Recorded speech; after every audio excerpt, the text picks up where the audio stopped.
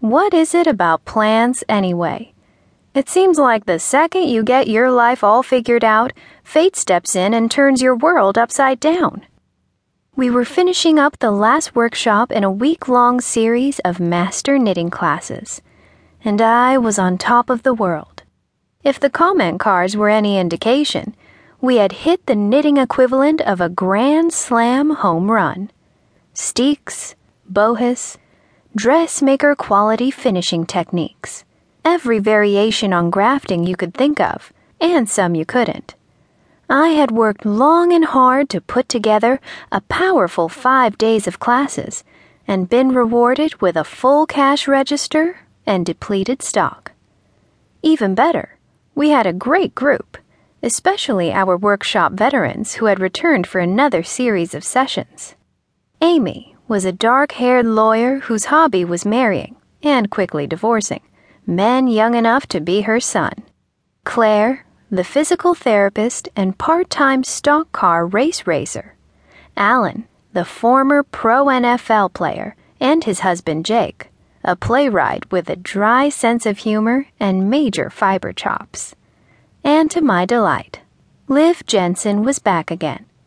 Liv had taken at least a dozen workshops with me over the last few years, and we considered her one of our favorites.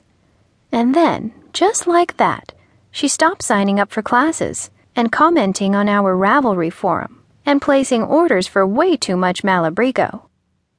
Over the years, favorite customers have moved away, moved on, even left this world for whatever awaits humans in the next. That's just the way this business is. But every now and then, a customer comes along who touches your heart in a way you can't explain. Not that we'd ever had a heart-to-heart or anything even close. Liv just wasn't a talker. But the connection, at least for me, was there just the same, even though the only thing I really knew about her was the fact that she lived in New Hampshire and was one wicked bohus knitter. I love knitters, but the truth is, we're an eccentric lot.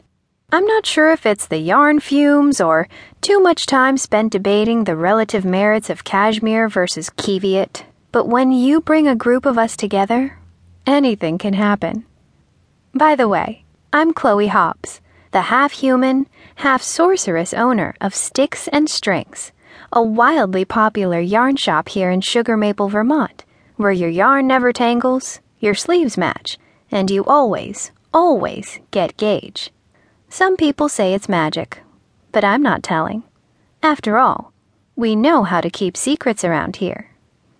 Trust me, if you grew up in a picture postcard New England village, inhabited by witches, vampires, trolls, selkies, house sprites, fey innkeepers, traveling spirits, and just about everything else your parents told you didn't really exist, you'd understand why we learn to keep secrets before we take our first step. And here is the biggest secret of them all. I'm pregnant. I'm not that far along, so I'm not showing yet, which means it's been easy, relatively speaking, to keep the news to ourselves. Luke, the 100% human love of my life, was every bit as surprised as I was when Elspeth broke the news to us.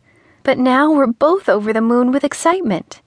Given a choice, I wouldn't recommend getting the news from a cranky yellow-haired troll with a grudge against Homo sapiens. But it will make a great story to tell our daughter one day.